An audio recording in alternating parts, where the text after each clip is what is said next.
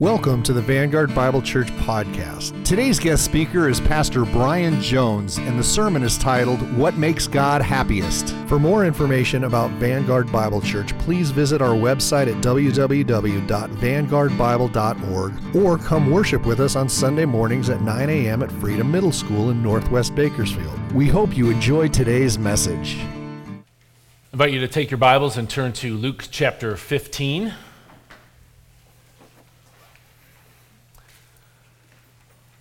Luke chapter 15. In a moment, I'm going to read verses 1 through 10 of Luke chapter 15.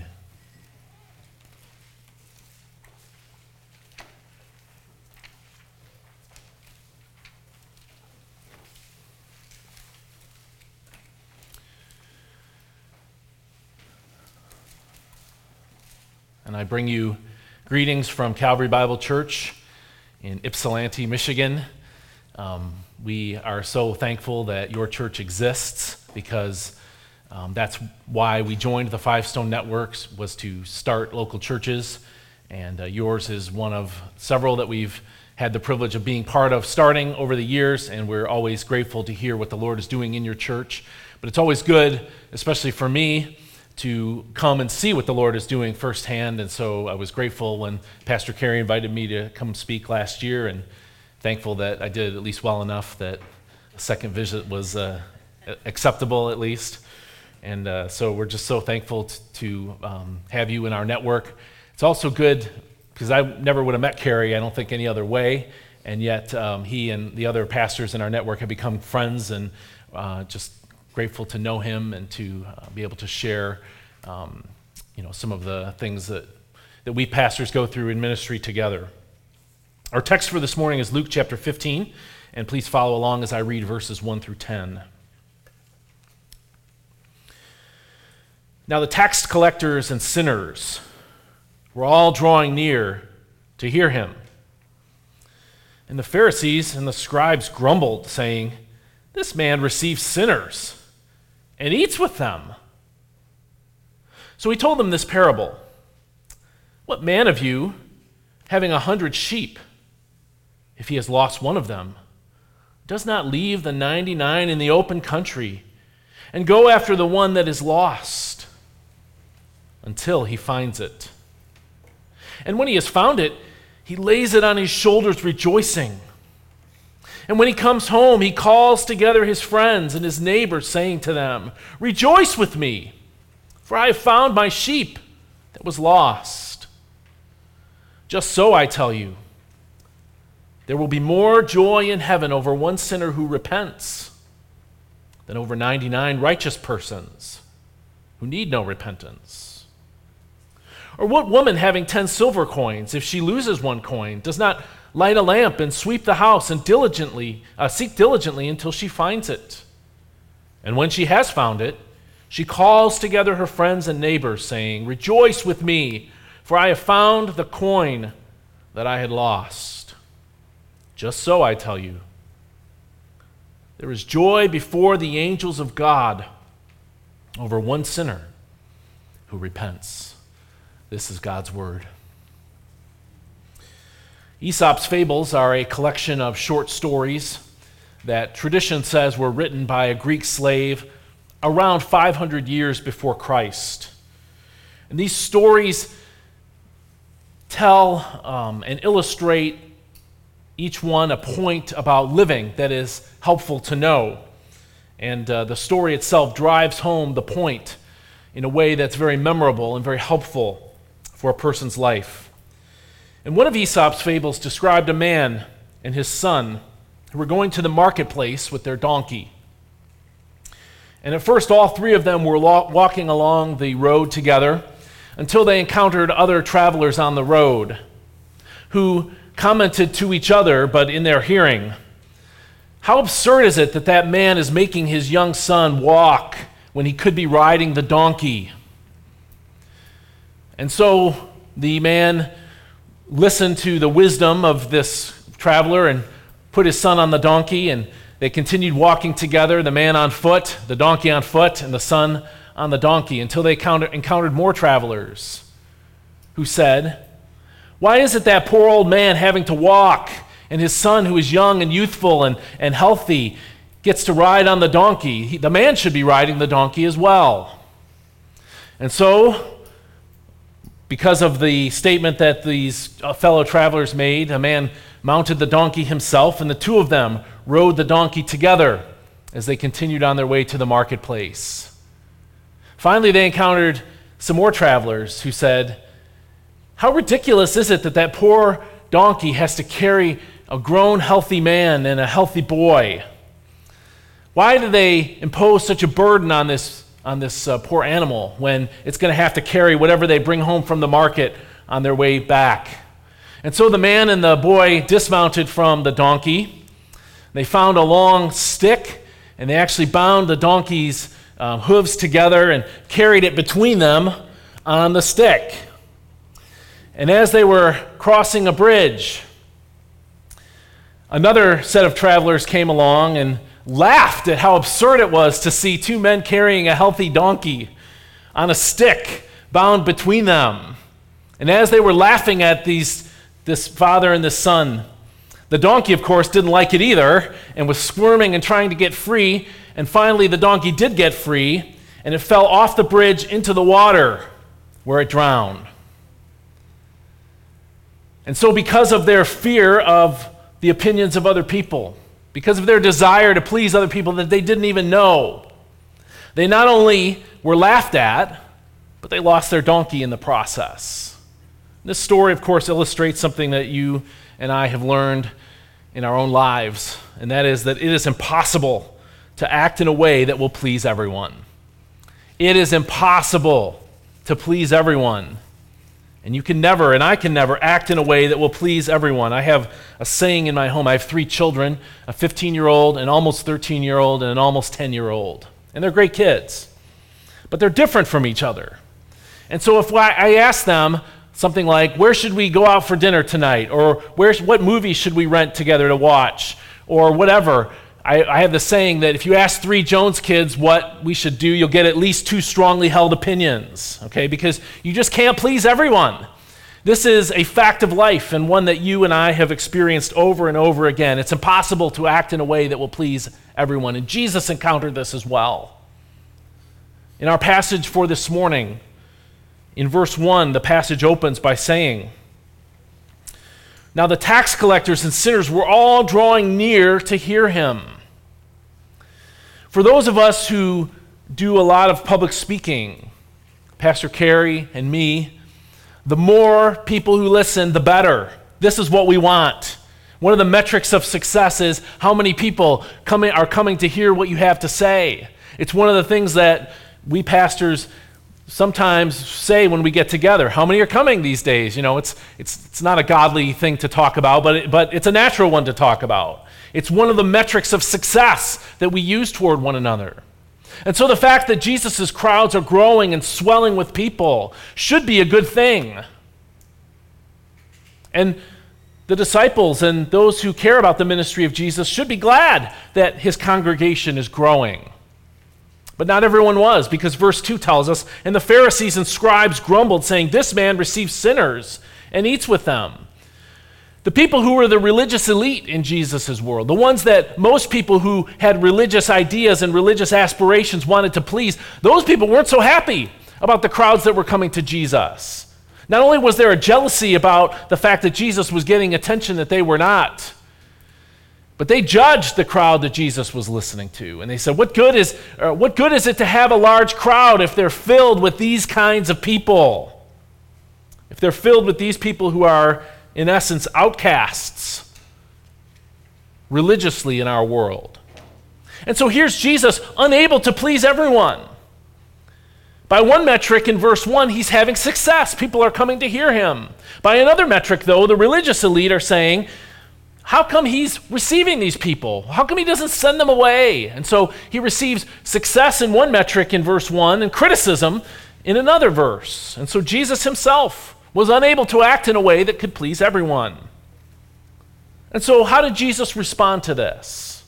Well, he responded with the 2 parables that we read just a moment ago. You know them as the parable of the lost sheep and the parable of the lost coin. And Jesus told these two parables to explain his actions. It is impossible to act in a way that will please everyone. So Jesus said, I'm going to act in a way that will please God, not anyone else. Jesus acted the way he did because it was pleasing to God. He acted to please God, not anyone else.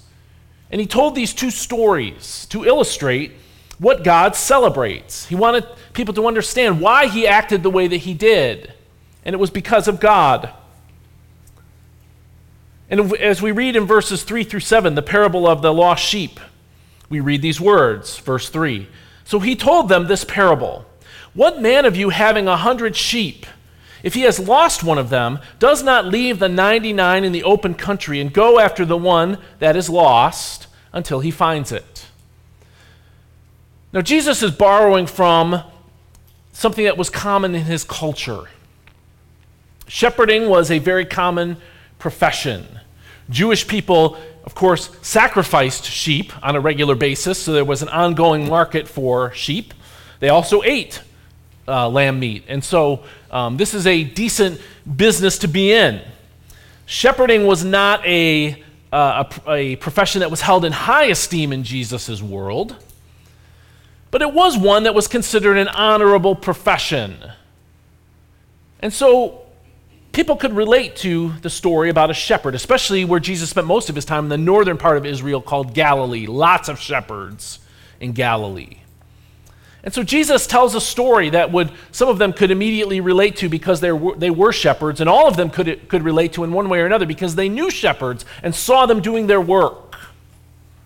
And so he says in verse 4, what man of you having 100 sheep? Now, having 100 sheep is a pretty average size flock. It's not a huge flock. There were other shepherds who had 200 sheep or more. And it wasn't a small flock either. There were some shepherds who had 50 or 60 or 70 sheep. And so 100 sheep is not a huge flock, but it's not a small flock either. It's really quite average. And Jesus says, imagine if you are a shepherd or if you were a shepherd and you had these 100 sheep. And at the end of the day, as you were getting everyone to go down for the night and you were just kind of getting ready to rest and you went through and counted all of your sheep, you only counted to 99. And because you wanted to be sure that your counting was correct, you counted a second time, and once again, you could only get to the number 99. Immediately, you would start to think, what happened to that 100th sheep? How did I lose her? Did a wolf come along and take her when I wasn't looking? Did she wander away from the herd and I just wasn't paying attention? Or maybe I was tending to some other sheep that was that was caught in some bushes or something. How did I lose the sheep? What has become of her? How would you respond in this situation, Jesus says? Well, what he says is, what you're not going to do is say, well, I still got 99, so, easy come, easy go. Hopefully they will reproduce and I'll have more. But, 100 sheep is not a bad number to have, or 99 sheep is not a bad number to have. Jesus said that's not the way you're going to respond if you lose a sheep. Sheep are valuable. Each one of them produces wool. Each one of them can be sold in the marketplace. This is money that's lost. And this is your profession. You had one job, which was to take care of the sheep, and you lost one of them.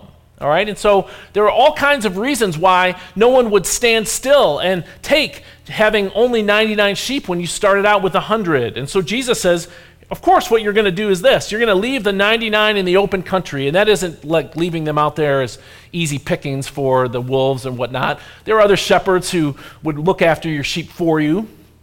But he says, you're going to not be happy that you still have 99. You're going to leave them, and you're going to go looking for the sheep that is lost.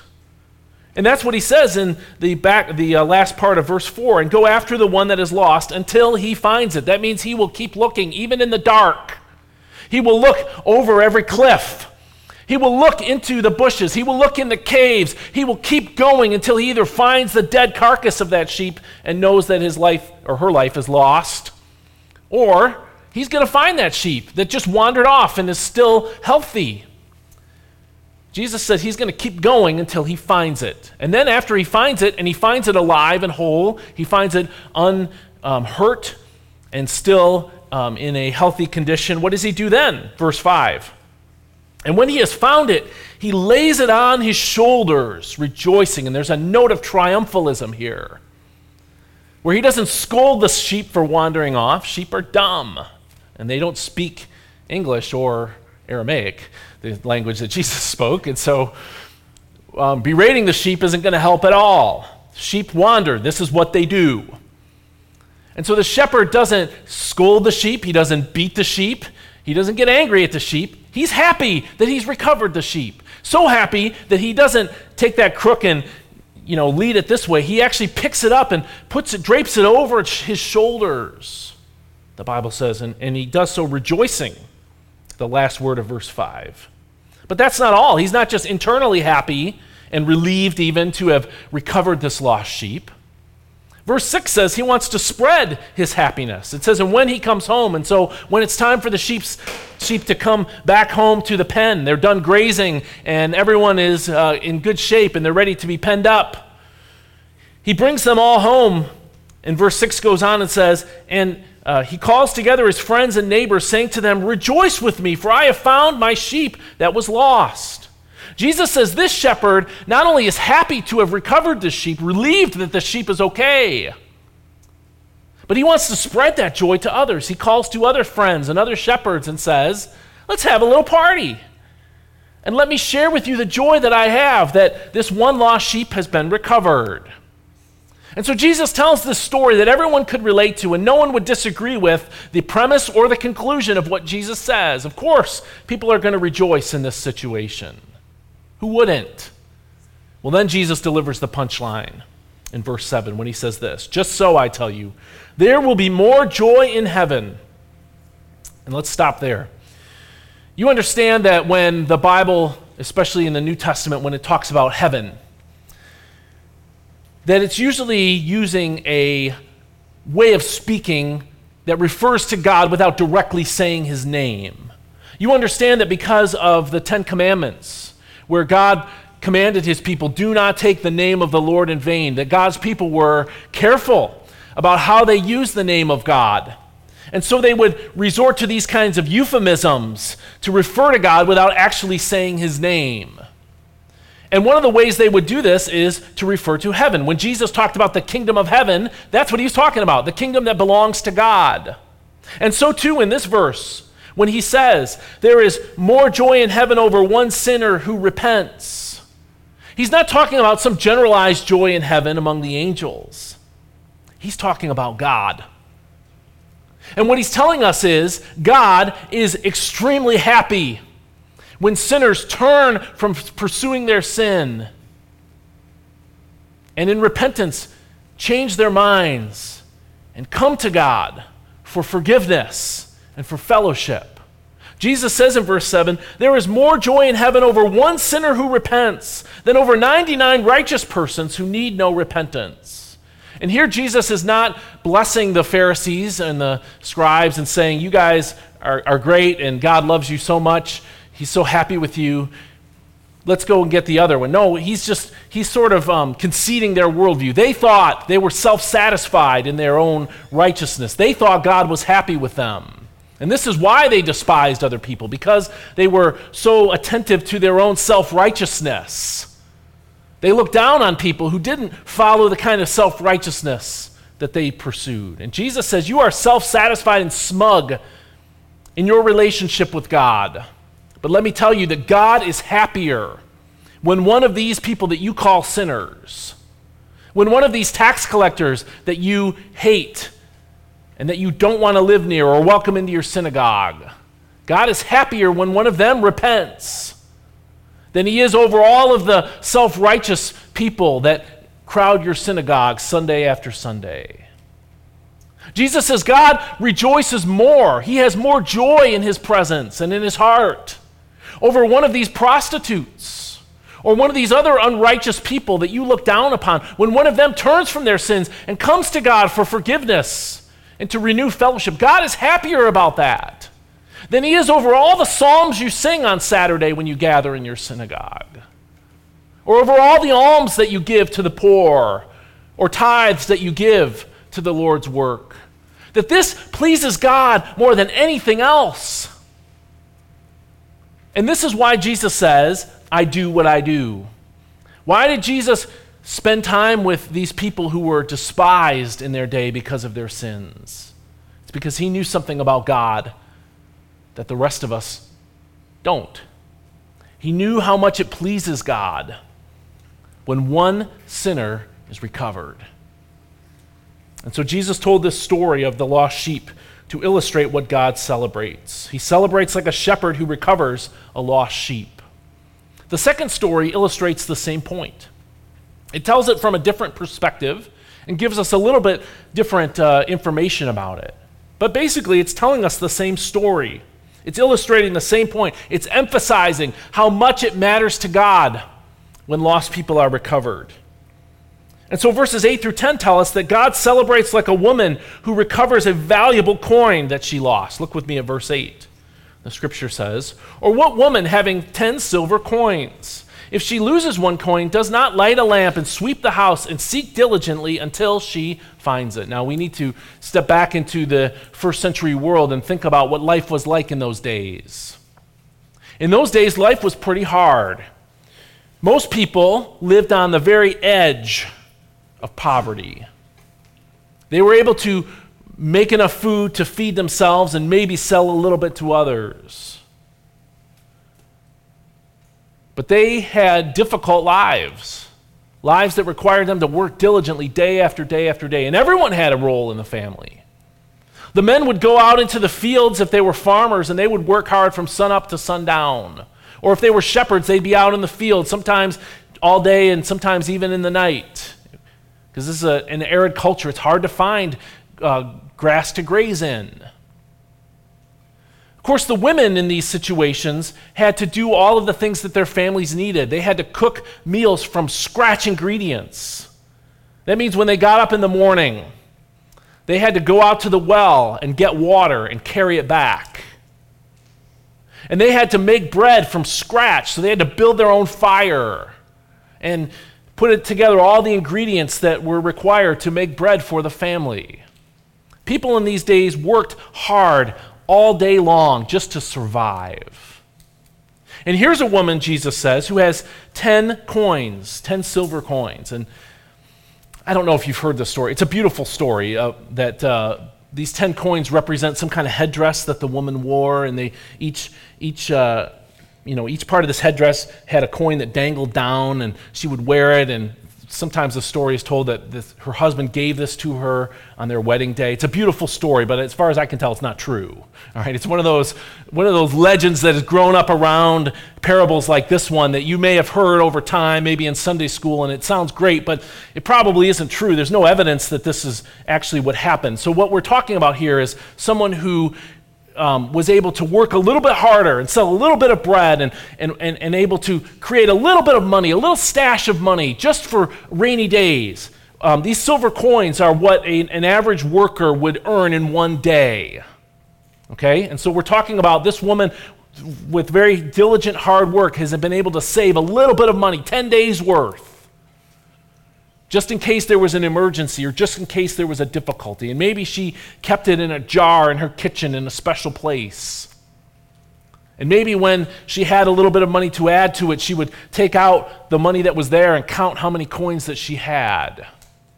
Well, for whatever reason, on this very day, she was taking out those coins and counting them. And instead of having the 10 that she thought she had, she only had 9. Now again, remember these coins, each one represents 1 day's worth of wages. Now if you lost 1 day's worth of wages, it wouldn't do you in. It wouldn't send you into bankruptcy, I hope. I hope none of us lives that close to the margin. But you'd feel it. It wouldn't matter to you. This is not something that's a trivial amount of money, like pennies falling out of your pocket. A day's wage is something you don't want to lose. And this woman has carefully saved this and set it aside through her diligent efforts. And even though she still has water to get, and still has bread to make, and still has fish to fry, and still has clothing to mend, and still has all kinds of duties that were required of her just to survive in this culture, She didn't say, well, at least I still have the 9 coins, we're good. No, instead she stopped what she was doing, Jesus says. She put aside the getting water and making bread and all of the things that would be required for her family.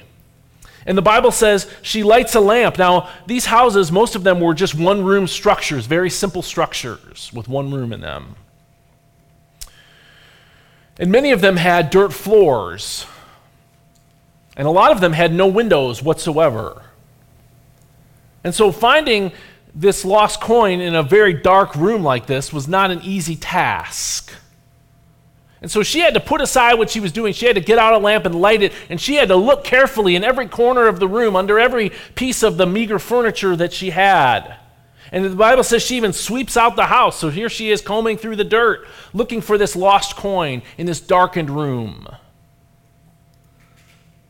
And Jesus says, who wouldn't do this? If you lost something, you would set aside your life. And you would go looking for it. And look at the end of verse 8. It says, and she seeks diligently until she finds it. This is how much it matters to her. That even if her husband is unhappy that the bread isn't made, or even if her children are unhappy that their favorite coat still needs a button sewn on it, that doesn't matter for now. What matters is finding the lost coin. And once she's found that, then she can go on to other things. But first, notice what happens, verse 9. And when she found it, she calls together her friends and neighbors, saying, rejoice with me, for I have found the coin that I had lost. She throws a little party for her other housewife friends.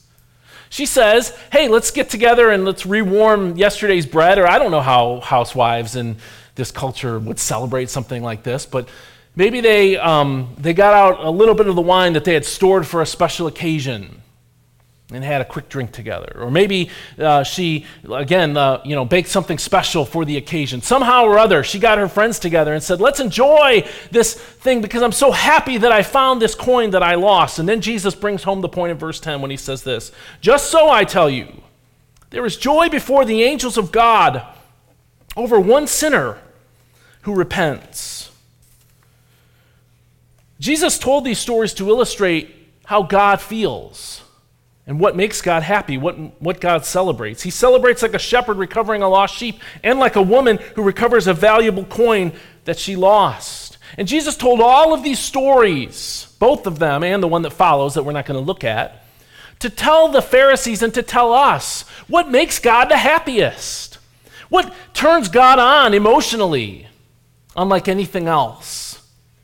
And the answer to that is the recovery of one of his lost sheep, or the reinstatement of this value that is missing. And so Jesus spent time seeking lost people because God celebrates when they are found.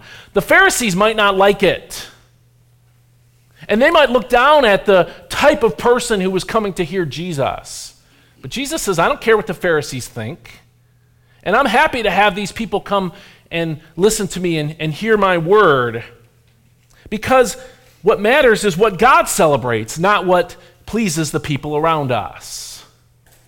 And so in verses 1 and 2 then, let's look back at what we learn about this, the setup to this. In verse 1 it says, now the tax collectors and sinners were all drawing near to hear him. And the reason that these people were coming to hear Jesus is that Jesus offered life and hope and acceptance to these people who were despised in their day.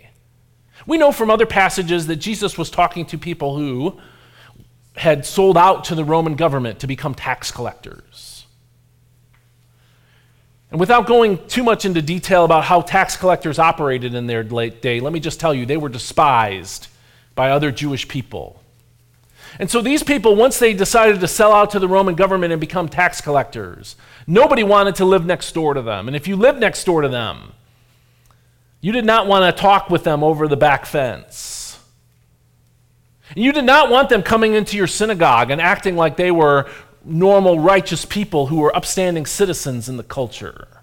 Selling out to the Roman government meant you would have a better income than the average person, but it also meant that you'd be socially isolated by everyone else. Some of these people, too, were immoral people or prostitutes. They were women who had broken up marriages or sold themselves because they were poor and were trying to stay alive and didn't know how else to make a living. And because they violated God's moral law, they too were pushed to the margins. They too were not welcomed in the synagogue or in polite society. They too were publicly even scorned by other people who felt righteous about the way that they lived by putting down other people. Jesus then comes along and says, repent, change your mind because the kingdom of God is at hand. And Jesus makes no distinctions about the type of person who needs to repent. And so this was a life-giving message to these people. This was a way of them saying, I thought I was outcast from the presence of God, and now here God is welcoming me back, calling me back, saying you'll find forgiveness and you'll find acceptance if you change your mind about sin and come to Jesus. And so Jesus' message brought these people out because he offered them something that they had no other way of finding. If they had repented and tried to go back to the synagogue, it was too late. The people there wanted nothing to do with them. But Jesus said, I have life, I have hope, I have acceptance, I have God's love for you if you change your mind and come to me. Of course they were flocking to him because he offered them a hope that they did not have anywhere else. The problem was those who were accepted in Jesus' world as religious leaders, they did not like this one bit. They discredited Jesus, in fact, for spending time with the despised. Look at verse 2 again. It says, and the Pharisees and the scribes grumbled, saying, this man receives sinners and eats with them. Now, the Pharisees go one further here. Because the truth of the matter is, you can't really say no to someone. If you're out in the air preaching and people come and listen to you, how are you going to say, no, you're not welcome here? No, I mean, nobody's going to do that, right? And so the Pharisees are unhappy that these sinful people are coming to hear Jesus. But Jesus was going a lot further than letting them listen to his messages. Jesus, after his messages were over, would go to their homes. And he would sit down at a table with them. And in their culture, this was a key way of indicating friendship and acceptance. Jesus would go to the homes of these people. He would indicate his friendship and acceptance of these people. That's what they were upset about most. And that's why they say at the end of verse 2, this man receives sinners and eats with them. And so Jesus tells these stories to explain why he does what he does. He doesn't do it to gain credibility with sinful people so that they'll like him. And he doesn't do it to get acceptance from the self-righteous people in his world. Jesus knows that you can't please everyone, and so he says, I'm going to live my life to please God. And what pleases God more than anything else is the recovery of those who are lost. And so when we ask the question, what makes God happiest? The answer is when his lost sheep are found. When those valuable ones that he created in his image, but who strayed away in sin, turn in repentance and are recovered. This makes God happier than anything else on earth. That's why Jesus told these stories.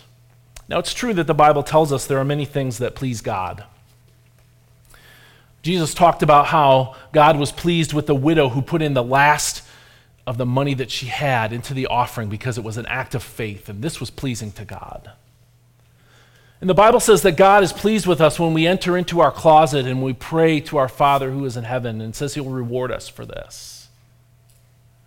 There is no passage in Scripture that I can think of or that I'm aware of or that I studied in preparation for this message that describes the kind of joy that God receives from the acts of people like us in this way.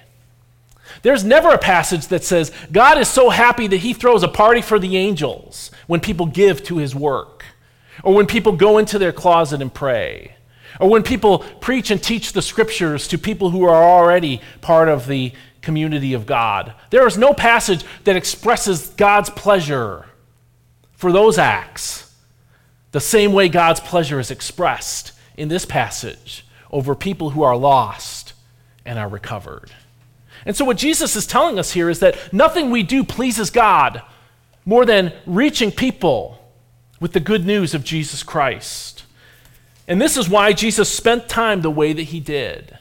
And the message for us then, who have come to find acceptance in Jesus Christ, the message for us, those of us who have trusted Christ as our Lord and Savior and have found forgiveness in him, is to follow the example of Jesus. This is why we call ourselves Christians. This is why we call ourselves followers of Christ. We do what Jesus did. And Jesus said, this is the most important thing I do because it makes God happier than anything else. And so here's the main point for us this morning. Here's the big idea for this message. And it is that finding lost people pleases God so much that you and I should spend more time doing it. Finding lost people pleases God so much that you and I should spend more time doing it. And I want to speak to you this morning if you're here and you're lost. You've never come to trust Jesus Christ as your Lord and Savior, and you're wondering, can I be accepted by God? The answer is yes, and in a far greater way than you can possibly imagine.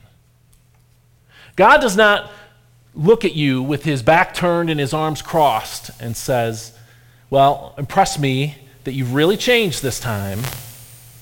Show me that you really mean it when you ask me for forgiveness. This is not God's attitude toward the lost at all. Instead, the Bible says God is like a shepherd. He's looking for lost sheep. He's like a woman who sets aside all her household chores and sweeps the house looking for that lost coin because it is so valuable to him. And if we were to go to the next passage, the Bible says God is like a loving father who, with open arms, is ready to receive his rebellious son home, even though his son wasted all his money and lived a sinful life. And so if you're lost this morning, if you've come here and you've never trusted Jesus Christ as your Savior, let me tell you, nothing is going to make God happier today than your salvation.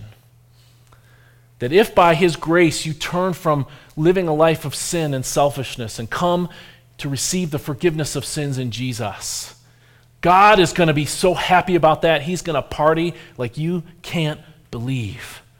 And so let me welcome you. If you're not a Christian, let me urge you to receive the forgiveness of sins in Jesus Christ. He gave his life to save you like a lost sheep. And you can be welcome in the presence of God if you trust him by faith. So if you're lost, God will celebrate your repentance and your recovery. That's one of the lessons of this passage. If you've been found by God, then the Bible says once we're in the family of God, we become part of the search party. This is what Jesus did. And so this is what we should do as well. And of course, we see this in more direct ways throughout the scriptures. We see that God commands all of us disciples to make more disciples. In Matthew 28, 18 through 20, the last words of Jesus on earth were, all power, all authority in heaven and on earth has been given to me. Therefore, go and make disciples and baptize them and teach them to obey everything I've commanded you. And so Jesus left behind. He commands all of us disciples to make more disciples. And the Bible says that God celebrates when we go looking for those who are lost. Not only does God celebrate the recovery of his lost creation when someone becomes a Christian, but God celebrates when we merely go with the message. Look at this passage from Romans chapter 10, verses 12 through 15, where the scripture says, for there is no difference between Jew and Gentile. The same Lord is Lord of all, and richly blesses all who call on him. For everyone who calls on the name of the Lord will be saved. And then the Apostle Paul says this, under divine inspiration, how then can they call on the one they have not believed in? And how can they believe in the one of whom they have not heard? And how will they hear without someone preaching to them? And then he says this, quoting from the Old Testament, and how can anyone preach unless they are sent? As it is written, here's the quotation from the Old Testament, how beautiful are the feet of those who bring good news. Beautiful to whom? Beautiful to God. And yes, it's true, and if you remember the person who brought you to Christ, you think well of that person, I'm sure. And you're thankful that God sent them into your life. But let me just tell you that, as you know, when we go out into this world and give the gospel, more often than not, people don't respond to the message. What do we do then? Is God all about results? No, the Bible says God celebrates even our attempts to reach his lost people because he loves saving lost people so much. So he celebrates when we go looking for those who are lost. The Bible tells us this too, that God rewards us with joy in eternity when we find those who are lost. Listen to this passage from 1 Thessalonians chapter 2. The scripture says, and we also thank God continually because when you received the word of God, which you heard from us, you accepted it not as a human word, but as it actually is, the word of God. And so Paul's saying, I'm thankful because you were saved when I came to you with the gospel. But then he goes on and says this, the word of God which is indeed at work in you who believe. For what is our hope, our joy, or the crown in which we will glory in the presence of our Lord Jesus Christ when he comes? Is it not you? Indeed, he says, you are our glory and joy. The Bible says not only does God throw a party, not only does God rejoice more than any other time in his life when lost people are saved, but he says when we are part of the search party that recovers his lost sheep, he gives us that joy as well.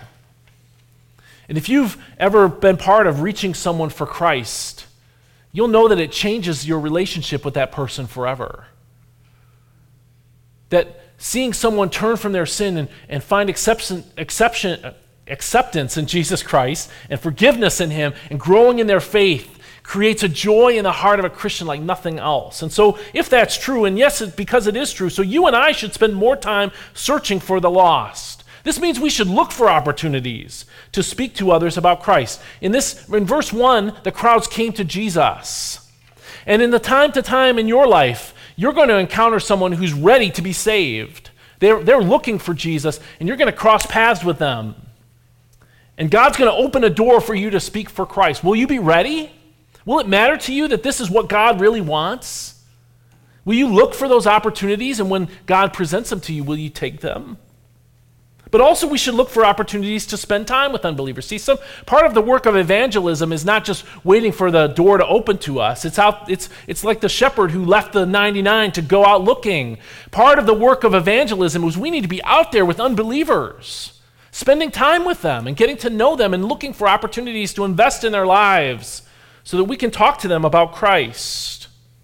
And so in your life, you need to think about where you spend your time.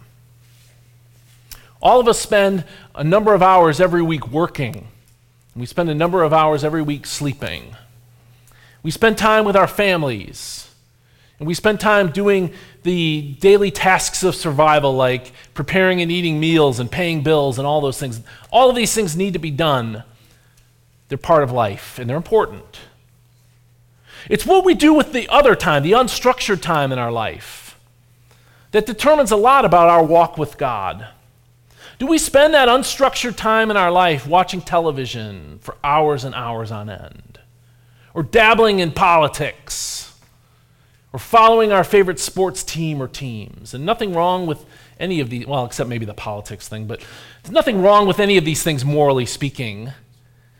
What's wrong is when they consume every part of our life so that there's no time left to invite an unsaved neighbor over for dinner, or to go out to lunch with a colleague or a coworker who doesn't know Jesus. And if maybe you can combine some of your pursuits in life and create opportunities that way. If you enjoy playing softball, instead of playing in a church softball league, maybe find a secular one where you can make some friends and ask God to give you opportunities to spread the gospel. I don't know what this looks like in your life. What I know is, since you and I should spend more time looking for lost people because this is what's pleasing to God, that means we should look for opportunities to spend time with unbelievers. We should also pray for those who are searching for the lost. In 2 Thessalonians chapter 3, verse 1, the scripture says, "As for other matters, brothers and sisters, pray for us that the message of the Lord may spread rapidly and be honored, just as it was with you." This passage describes a command to pray for those who are out seeking for lost sheep. That means praying for other churches in our Five Stone network that are trying to reach people in different parts of the world. It means praying for missionaries that you know of who are out in foreign fields trying to spread the gospel of Jesus Christ. This is all part of the point of evangelism. And finally, I would say this: give your life to look for lost people in other parts of the world. Maybe God would want one of you to leave behind the life that you have, the ambitions that you have, and move to a foreign nation to spread the gospel message.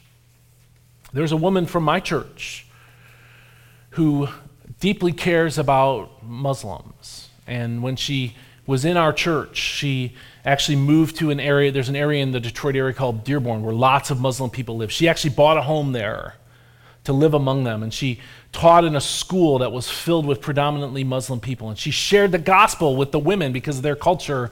That was the only acceptable people for her to talk to were women and children, so she faithfully shared the gospel with them. But when the opportunity came for her to move across the world, because she had a skill that people wanted over there, and she had the opportunity to move to a predominantly Muslim culture. She did it because she wants to be part of God's people who are seeking the lost until they are found. And maybe there's someone in here, maybe you're a young person thinking about what you're going to do with the rest of your life.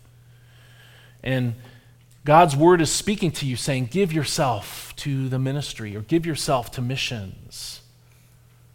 That's one way to apply the truth of this message. Or maybe some of you are adults and you're working in a field, but you work for a company that has branches or offices or places overseas where you could also work. Maybe God would want you to leave the 99 and go seeking his lost sheep. Finding lost people pleases God. This is what Jesus is telling us. And it pleases God so much that you and I should spend more time doing it. So I urge you to reconsider your life, your priorities, where your time goes, and look for ways to spend more time seeking God's lost sheep. Would you pray with me? Lord, we thank you that when we were lost in our own sins and far away from you, our Lord and Savior, you came out in the person of your Son, Jesus Christ, and found disciples and gave your life to die for us as a substitution so that we could be found. And we thank you, Lord, that you passed on to each of your disciples down through the ages, including us, the opportunity to share the joy of God by reaching lost people for Christ. And I pray, Lord, that you would help us to think about our lives and our priorities and to consider, Lord, what we can do to spend more time seeking the lost in our own lives. We thank you, Lord, for those who brought the gospel to us, and we pray, Lord, that you'd help us to be faithful in taking it to others. In Jesus' name, amen. Again, we hope you've enjoyed listening to the Vanguard Bible Church podcast by Pastor Kerry Knack. For more information about Vanguard Bible Church, please visit our website at www.vanguardbible.org. Have a great week, and we hope to see you at Vanguard Bible Church.